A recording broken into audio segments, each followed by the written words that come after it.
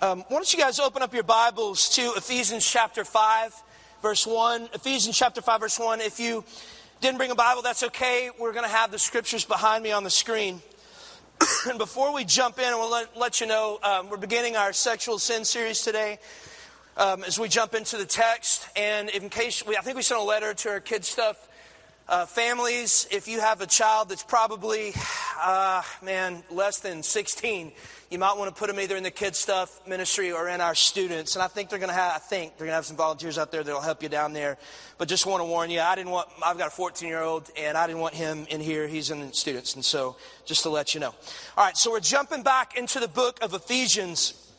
Ephesians is broken down into basically two parts. You got Ephesians chapter 1 through chapter 3. And what chapter 1 through 3 does is it explains to us everything that God has done for us to be saved, to save us from our sin. That's Ephesians chapter 1, verse 3. And then Ephesians chapter 4, verse 6 is Paul explaining to us, okay, in light of everything that God has done to save us from our sin, how are we now to live? What does it look like for you as a child of God, as a Christian, to put off the old self, he says, and put on the new self and walk as this new creation in Christ. He talks about chapter 3 and 4, talking about living in unity, about being slow to anger, about being quick to forgive, about being a truth teller. It's all these examples of what it looks like to live in light of God saving us. Now, so we get to chapter 5 today, and chapter 5, church, is going to address two subjects. First subject it's going to address, we're going to see it today, it addresses sexual sin.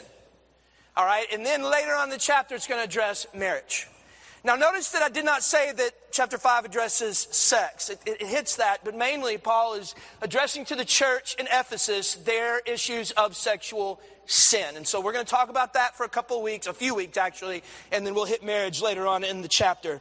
And so here's what I want to do, just kind of give you the point of what Paul is saying. He's basically, again, making the point, this is how we live our lives in light of what God has done for us, and people who are living their lives in light of what God has done for them abstain from sexual immorality. That's his point. But let's jump in. Ephesians 5:1, he says a couple of things to us before he gets into the sexual sin and talking about it. And let's read this together because it's actually foundational. Ephesians 5:1.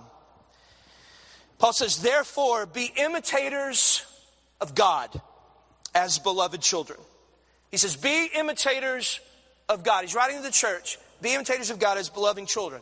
That's the first thing he says. Just very simply, he comes kind of out of the blocks and he says, hey, before we get into all this sexual stuff, you need to understand and you need to remember something. That you are a child of God. And that your calling in your life is to imitate your Father. You're a child, you're a beloved child of God. Imitate Him. Watch what God does. Watch how God walks and walk like Him. And I was thinking about it. I have a 14-year-old son and I have a 9-year-old son. And both of them are very smart kids. I think they probably got that from their mom. And I was thinking about it, that they are probably going to be able to do whatever they want to in their life. I mean, they're that smart.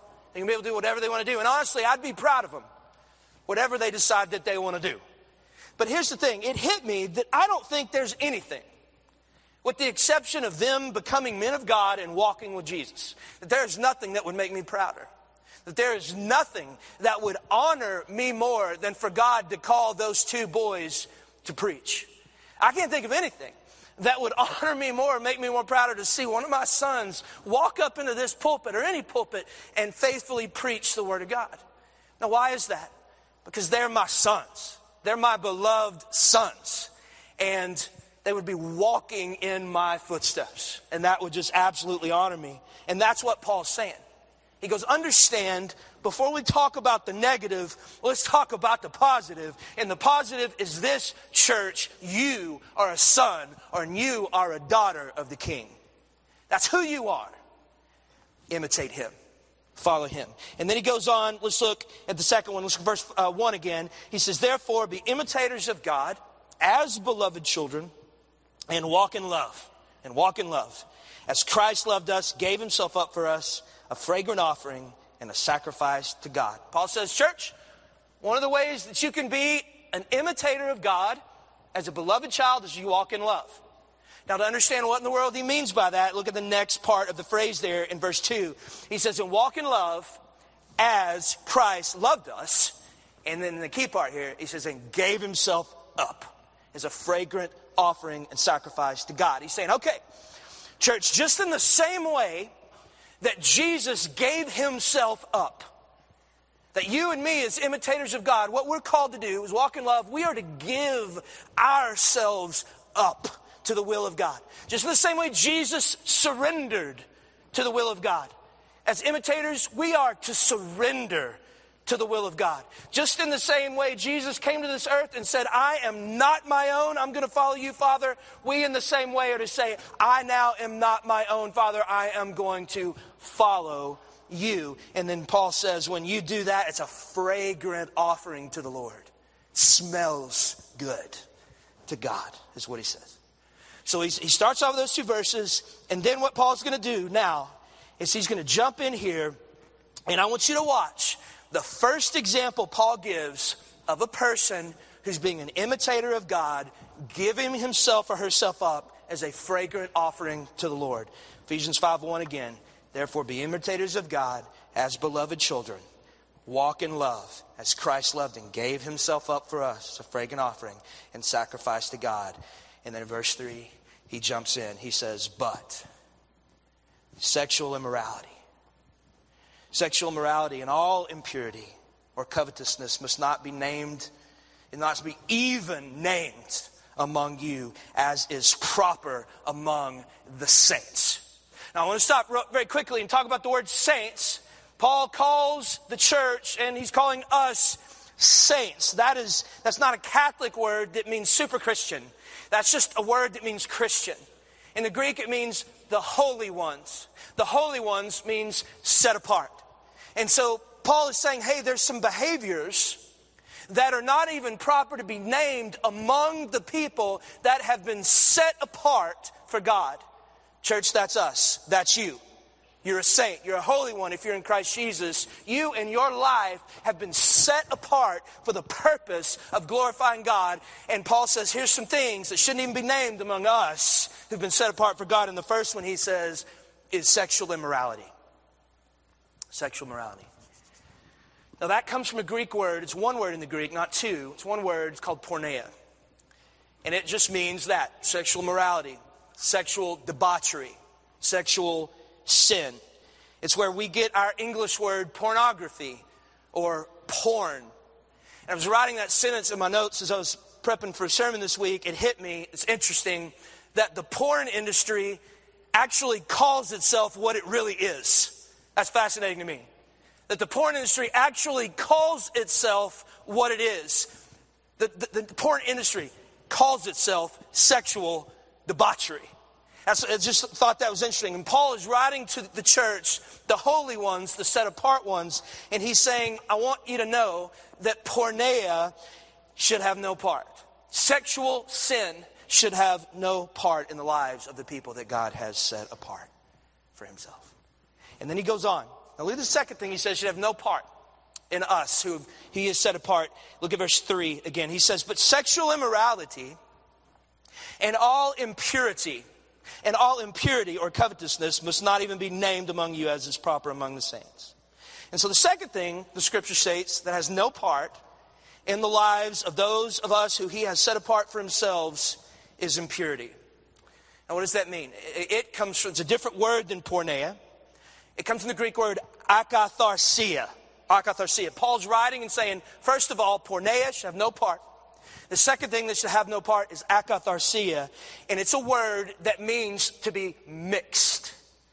Paul says porneia can have no part in the people God has set apart, and to be mixed can have no part in the people that God has set apart for himself. In other words, what Paul is saying is this, is that as a believer, as a child of God, as a Christian, as a holy one, you cannot have 1 foot in the kingdom and 1 foot in the world. That's what it means to be mixed. That's what it means to be impure. You've got a part of your heart that you are giving to Jesus, and at the very same time, you've got a part of your heart that you're giving away to some other thing that has nothing to do with the Lord. Paul is referring here to people that are hanging out in both worlds, the kingdom and the culture. Paul is speaking here to folks that were going to church, that go to church, but they look no different than the people of the world. He's talking to the people who say they love God with their mouths, but their sexual ethic is no different than the people that don't love God. Paul is saying to the church, look, do not be mixed. Do not be impure, for that can have no part in the lives of the people that God has set apart for himself. And church, I want to begin this series by letting you know that I know. I'm a pastor, but I'm also a guy. I'm a man. I know how difficult it is to be unmixed in this culture. I understand how difficult it is to be pure and to walk in an unmixed purity in a culture that is like the one we're walking in. I know how hard and difficult it is to be pure in a relationship with your boyfriend or your girlfriend or fiance. I understand. I've been there. I understand how incredibly difficult it is to be unmixed in a culture that doesn't even view sexual sin as sinful anymore. I mean, we had the luxury for years in this country where even the culture would look at what the scriptural definition of sexual sin is, and they would agree with it. We no longer live in that culture. The culture does not view sexual sin as sinful anymore. It's hard to be unmixed in that culture. I understand that it's incredibly difficult to be pure and unmixed and go to a university where a hookup culture is just the norm. It's just completely socially acceptable. Nobody views that as wrong in any shape, form, or fashion. I understand how incredibly difficult it is to be unmixed in a culture where they're releasing on Valentine's Day a movie like 50 Shades of Grey and then kind of holding that picture of sexuality up and saying that this is love, which is a lie from the pit of hell. And we're going to talk more about that. I understand how incredibly difficult it is to be pure and unmixed in a society where for the very first time in all of history, for the very first time in the history of mankind, we have access to the internet, and therefore we have access to pornography 24 hours a day, 7 days a week, right at our fingertips in the privacy of our own home. I understand how incredibly difficult it is to walk as a believer that is unmixed in that culture. But here's the thing I want you to hear, is that in the midst of all that difficulty, and in the midst of all that chaos, in the midst of all that turmoil, the Word of God speaks to us. And it's saying to us, be imitators of God. Be imitators of God. As beloved children, walk in love as Christ loved us and gave himself up for us as a fragrant offering, as a fragrant sacrifice to God. And let sexual immorality and all impurity or covetousness must not even be named among you, as is proper among the saints. Paul comes right out of the blocks and he says, I don't care what the culture's saying and I don't care what the culture's doing. You and I are children of God. And we are to walk differently. And so what I want to do with just the rest of our time today is I want to answer two questions. I want to answer the question the question of how big of a deal is sexual sin to God?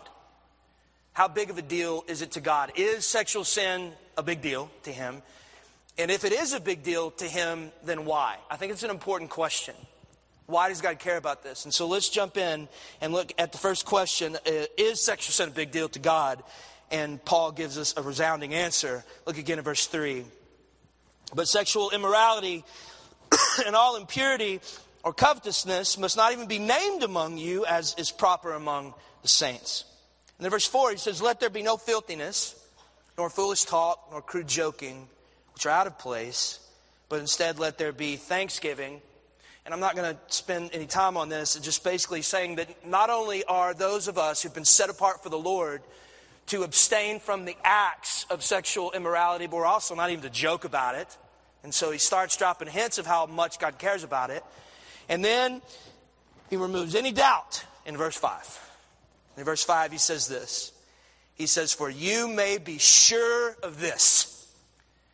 Paul says, you can take what I'm about to say to the bank.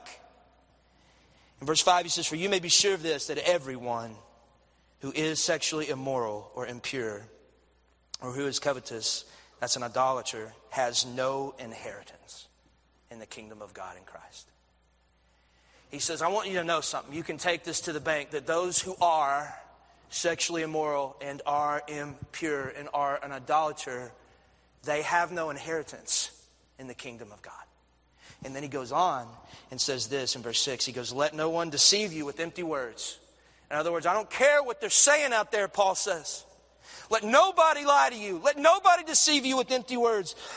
For because of these things, sexual immorality, impurity, covetousness, idolatry, because of these things, the wrath of God comes upon the sons of disobedience. St. Paul is saying the wrath of God, of a holy God, is going to be poured out on the sons of disobedience who walk in sexual immorality and impurity. And in verse 7, he says, therefore, in light of that, do not be partakers with them. And so in answering the question, is sexual immorality a big deal to God? You know, is he kind of sort of okay with it? Is it a big deal to him? It's a resounding yes. It's a huge deal to the Lord. And as I just said, the wrath of God will be poured out on the sons of disobedience. And so I think that brings us to maybe an even more important question, and that is why. That's why. One of the things that you can do to root out sexual sin in your life is to really go down and understand why it is that God cares so much about sexual sin. And here's the first thing. And I had a choice here. This is such a deep answer, and we're going to kind of unpack it in the weeks to come. I'm going to give you a couple of surface reasons why God cares so much about this kind of sin. And the first one is haunting. And I'm going to say it to you, and it's going to sound crazy, but then I'm going to read you the verse and go, oh, wow, that is in the Bible. The first reason God has such a big problem with sexual sin is the Bible is about to teach us that as a believer, when you sin sexually, you take Jesus with you into that act. All right, let me show you what I'm talking about. In 1 Corinthians chapter 6, verse 15. First time I saw this was when I was in my 30s, and I was preaching through 1 Corinthians, and I read that, and it blew my mind. Paul says, do you not know that your bodies are members of Christ? He's speaking to the church in Corinth, and he says, do you not know that your body are the members of Christ? Now here's what he's saying there. He's saying, church, you need to understand something, that your body is in a not only a spiritual sense, but in a very real sense, the body of Christ. That at our salvation, we become so intermingled and so intertwined with Christ. And because God has created and set this thing up, that we become, with our wives, one flesh, which is a picture of our future relationship with Jesus. We become one flesh with Christ. He says, do you not know? Do you not know that your body parts are the body parts of Jesus, literally? And then he goes on and he asks a question. He says, shall I then take the members of Christ and make them members of a prostitute? Now, two things there. One, that word prostitute, I don't like the translation of that. It's the Greek word porne, and it's just the feminine gender of the word sexually immoral. So it's not saying prostitute, it's just saying a sexually immoral woman. And he asked the question, now that I know that my body parts are the body parts of Christ, shall I then take the body parts of Christ and make them, he says, be joined with a sexually immoral, sinful woman? And then he answers the question and says, never. He says, I don't want to do that. I wish somebody would have taught me that in high school. Amen? Because I was going to church and they kept telling me that sexual sin was wrong. They kept telling me sex outside of marriage was wrong. They kept telling me that true love ought to wait, but I didn't know why. Nobody told me, okay, child of God, you are in Christ Jesus. Y'all keep hearing me say that from the stage, that you're in Christ. Well, that comes from a lot of different phrases in the Bible. One of them is Jesus to his disciples says, there's coming a day soon where I'm going to be in you, you're going to be in me, and we, as we're in each other, are going to be in the Father. We literally become one with Christ. And young man, when you sin sexually, you take Jesus with you. You're forcing him into that act. It is the only, go look it up, it's the only sin that does that. Our union with Christ, which is what sex is meant to picture, is so united that when we engage sex outside of that picture, we bring Jesus with us. You want to know why the Lord has such a problem with Christian sexual sinfulness? That's one of them, and that's a big one. But there's another one, and it's this. Here's another reason that God cares so much about sexual sin, I think, is rooted in the reality that he cares so much for us. Is that God cares so much for his holy ones, that God cares so much for his people that he has set apart for himself, that he wants the best for us. And he wants us to experience sex in the context that that he created it and he designed and he intended it to be experienced, because anything outside of the Creator's design and purpose for sex is always going to fall short of what the Creator meant it to be. And I mean, here's the thing I want you to understand, and I thought a lot about this, that everything has a creator. Everything has a creator. Except God, everything has a creator. Everything, therefore, has a designer. If you create something, you design it. And so if something is created and designed, then it has a purpose. And so you can take anything in life. It's got a creator, it's got a designer, and it's got a purpose. And the best use of that thing is to operate it inside of the Creator's design and purpose. And so I thought of something that was created, and I came up with a toaster. So I'm going to give you an example of a toaster. I actually looked it up. The toaster was created and designed by Alan McMasters in Edinburgh, Scotland in 1893. That's the dude that came up with it. He's the creator. He's the designer. And Alan McMasters in Edinburgh, Scotland in 1893, he had a primary intended purpose for the toaster. You know what it is? It's to make toast. And when you do it in the way that he designed it, it works really well. You take a piece of toast, you stick it in the toaster, you push a button, and it makes toast. And then out comes the piece of toast, and it's all warm, and you put some butter on it, and some jelly, and you eat it, and it's awesome, right? It works really, really, really well. But things begin to fall apart when you try to use the toaster in a way that the original creator and designer did not intend for that toaster to be used. For example, if you try to use a toaster as a football, it ain't going to work. I mean, you could conceivably do that. You and your buddies could go out with a toaster and throw it, and you could try to catch it, but that's hard to do. It's hard to throw, it's hard to catch. And if it hits you in the head, it's going to knock you out. And so not only do we see that the original design, when it's not utilized for that, falls short, but it also can be destructive. For example, you can use, conceivably, a toaster as a hand warmer. You could do that if you wanted to. You can push the button and the little red things start to glow, and you can stick your hands right in that thing. But what's going to happen?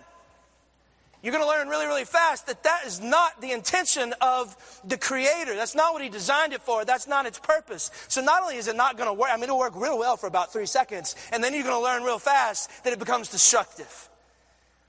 Okay, just whatever. Just fill in the blank. Use it as to warm up your bath water. It's going to kill the toaster. It's going to kill you, right? It's just, that's not what it was created for. Here's the thing. In the middle of all that craziness, of all that using this toaster as a football and a hand warmer or a bath water warmer or whatever, what if Alan McMasters was raised from the grave? And he rose from the grave and he walked up to you when you and your buddies were chunking the toaster around. And he looked at you and said, "Hey, I just want you guys to know that I have a different intended purpose for the toaster. That really there's a design and that I created that thing to do something completely different than what you're using that for. would you view that information as limiting to you? Would you view that conversation with Alan as a hindrance to your life? Would you look at Alan and go, Alan, hey, listen, here's the deal, buddy. I appreciate you being the creator. I appreciate you being the designer, but I don't really appreciate you stepping into my football game here and restricting my freedoms on what I want to do with this thing you created and you designed. You wouldn't do that. As Alan McMasters would look at you and say, hey, it's really cool. You take a piece of toast and he makes toast and the toast tastes good. You would say, thank you, Alan McMasters. That is very wise information. You would look at that as love and not as a limitation. Sex is the exact same way, church. It is the exact same way. Sex has a creator. Did y'all know that? And it ain't us. Sex has a designer. And it ain't us. The person, the one who created sex and designed sex is the Lord.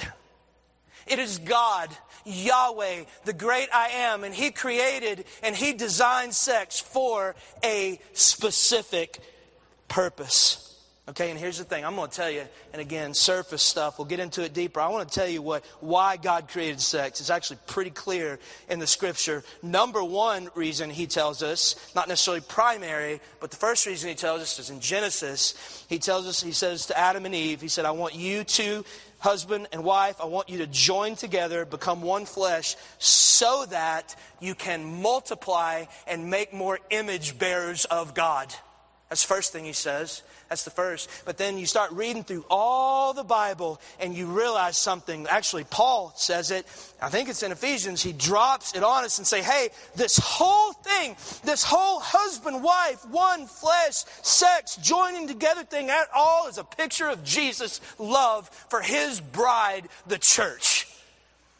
Paul just drops that on us and say, this is the mystery that's been hidden forever. That's the reason God thought up marriage, is why He created marriage, is why God thought up sex. He created sex is because when you come together with your husband and wife and you become one flesh, you are showing and reminding each other in the world a picture of Jesus' love for His bride, the church. That's why God created it, and that is how He designed it. And here's the thing, when you experience that inside of the confines of the design of the Creator and inside the purpose of the Creator, it literally is one of the most beautiful things a human being can ever experience. But the moment that sex is experienced outside of the Creator's design and purpose, not only does that become sinful, but it doesn't work. Just like the toaster outside, it doesn't work. It doesn't do what it was created to do. That's at its best, it doesn't work. And at its worst, it will destroy you. That's the promise of the Scripture. You use this sacred mystery outside of the confines that God designed and created, it will destroy you. And we have a tendency to think, we have a tendency to hear God say that to us, and we go, God, you're just trying to limit us. God, you're trying to hinder my life. You're trying to keep me from the best. You're trying to limit my freedoms, when actually God is saying, no, you experiencing this only in the confines of why and how I created it is the best you'll ever experience. I did this for you and for your joy, its wisdom, and its love. I read an incredible article this week. My wife has been trying to get me to read it for like a year. And I just thought, I'll read it when we get to the sex series thing. And I'll make this article available before the series is over with. But I think it does an incredible job of just revealing how we think God is limiting us, but actually God is offering through this created design and the best. And this guy who wrote this article was a producer of pornography. And he was married, he had kids. He started out just as a regular movie producer. And through a series of events, got the opportunity through a big company to do a reality show that was pornography. And he had been looking at pornography. His wife didn't know it. And in his mind, he was like, because he was looking at pornography, he kept wondering, like, is there another level of sexual experience that I'm missing out on, that I'm seeing in pornography that I'm not necessarily experiencing physically with my wife? So he said yes to producing these porn movies, and through the course of events, he began to have sex with these women that were porn stars in his show. His wife found out about it. She left him. And so all he has left is these women, and he continues to sleep with them. And he makes a fascinating statement in the article. He said, for about a month, it was awesome. I was experiencing all these things physically that I didn't necessarily experience with my wife. But he said about the same time, after about a month, it began to be incredibly empty. He said it was empty. And it began to be gross to him and empty to him. And he said the reason it was is because he said, I could never, no matter how hard I tried, he said, I could never replicate the intimacy and the spiritual connection I had with my wife. He said, I couldn't do it. And he said, I realized so quickly that sex was meant for so much more than what I was experiencing. I thought I was experiencing the pinnacle of it. He said, I wasn't even scratching the surface. I couldn't replicate the passion. I couldn't replicate the intimacy. I couldn't replicate the spiritual connection. He said it was completely and totally and utterly empty. Because he wasn't experiencing sex inside of the context in the Creator's design. Now, here's the thing. I love the quote, or let me just say this. He says, or ask you the question, why would a guy having unfettered, unhindered sex with a porn star, why would he say that it was completely empty compared to the intimacy and the connection and the passion he shared with his wife? And the answer to that question is very simple. Because unfettered sex with a porn star on its best day is nothing more than a shell, an echo, a shadow of what God really intended it to be, which is a love relationship in the confines of a marriage in order to be a picture of Christ's love for the church. That's why God created it. There's a quote at the end of the article from this guy, and he writes this. I've got it up on the screen. It says, ultimately, porn is wrong, not because it shows too much, but because it shows too little of the human person. Porn turns sex into a commodity. And then I love this last line. He says, porn reduces the great mystery. Remember I talked about the mystery? Porn reduces the great mystery and sanctity of human sexuality to a trivial activity. Okay. Here's what he just said. Pornography, or whatever sexual sin you want to fill in the blank with. Sexual sin takes God's design for sex and it removes God from it. And when you remove God's design and purpose from sex on its best day, it is a shell of what God intended it to be. And I'd be willing to bet a lot of money that a lot of you are already starting to figure that out. Married folks, talk to you for just a second. Some of you maybe think here today that there's a greater level of joy, or there's a greater level of happiness or intimacy that you could be experiencing if you just weren't married, or if maybe you had a different husband or a different wife. Some of you may even be fantasizing about a different husband or a different wife, a different man or a different woman. And I just want you to know, based on what I'm seeing in the scripture over and over again, is if that is the road you are heading down, at best you are heading down a road that the creator of intimacy, that the creator of passion, that the creator of sex promises you will not satisfy you on its best day. It won't work. It's not his design, it's not his creation, it's not his purpose. That's at its best day, and on its worst day, if that is the path you're heading down, it will destroy your life. And church, as a pastor, I see it over and over and over and over and over and over and over again. Singles, well, let me say one more thing to marrieds. If that's where you're at, the action step is not to quit looking for some life outside of the love of Father, but to pursue holiness and a fruitfulness and a faithfulness and a healthiness to the marriage that God, you know for a fact, has called you to right now. That's where joy is found. That's where the Creator's design is found. That's where the purpose is found. Okay? Singles.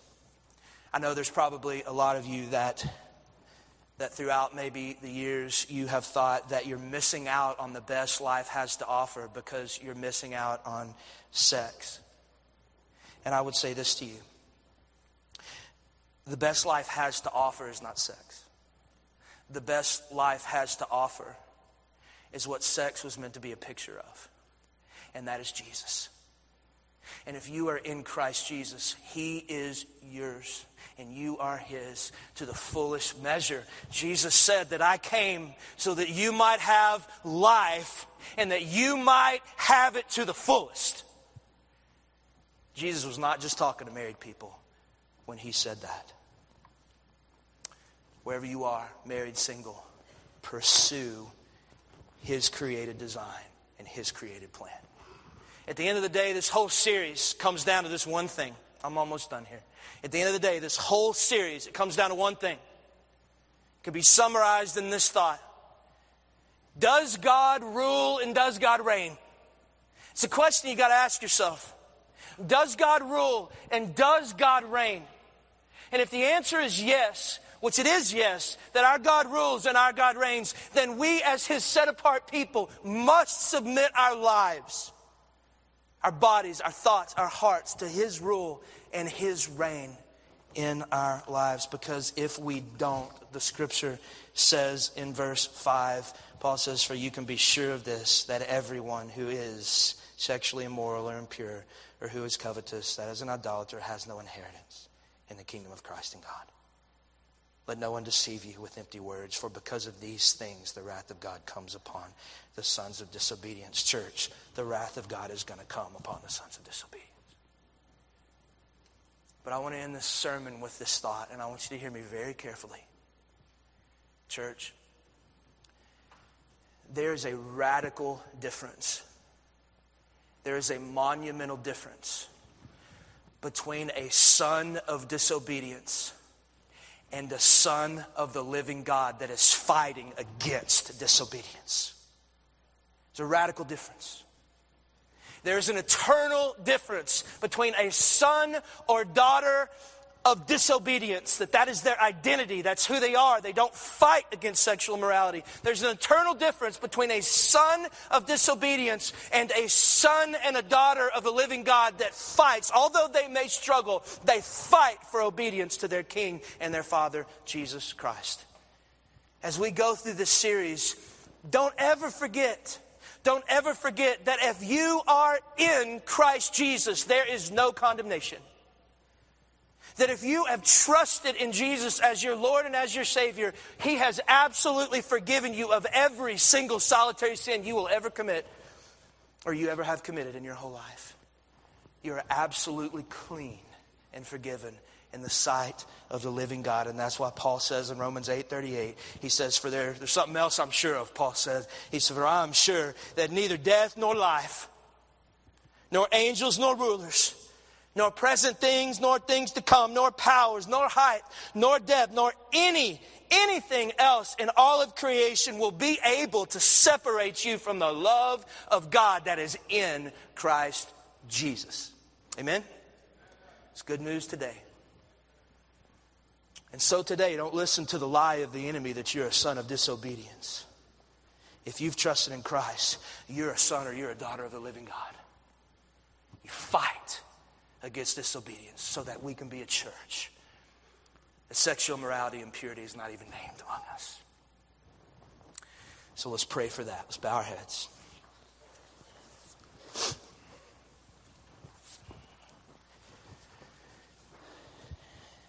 Take just a second. Just do business with the Lord. And some of you, more than anything else in the world today, you need to remember that you're forgiven in Jesus. God's not looking at you, and your standing with Him is not based on how good you've done or how bad you've done. Your standing with Him, if you've trusted in Christ, is based on how good Jesus already did. You're forgiven on the cross. And so lean into that today if you need to.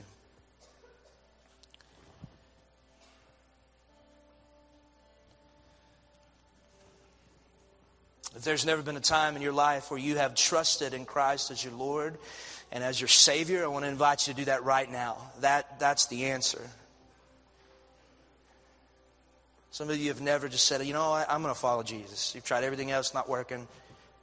And today's the day.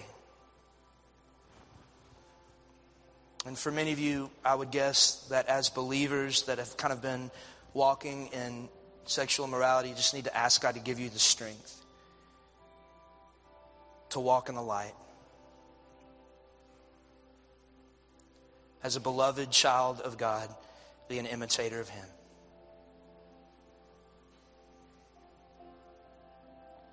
Ask Him to do that.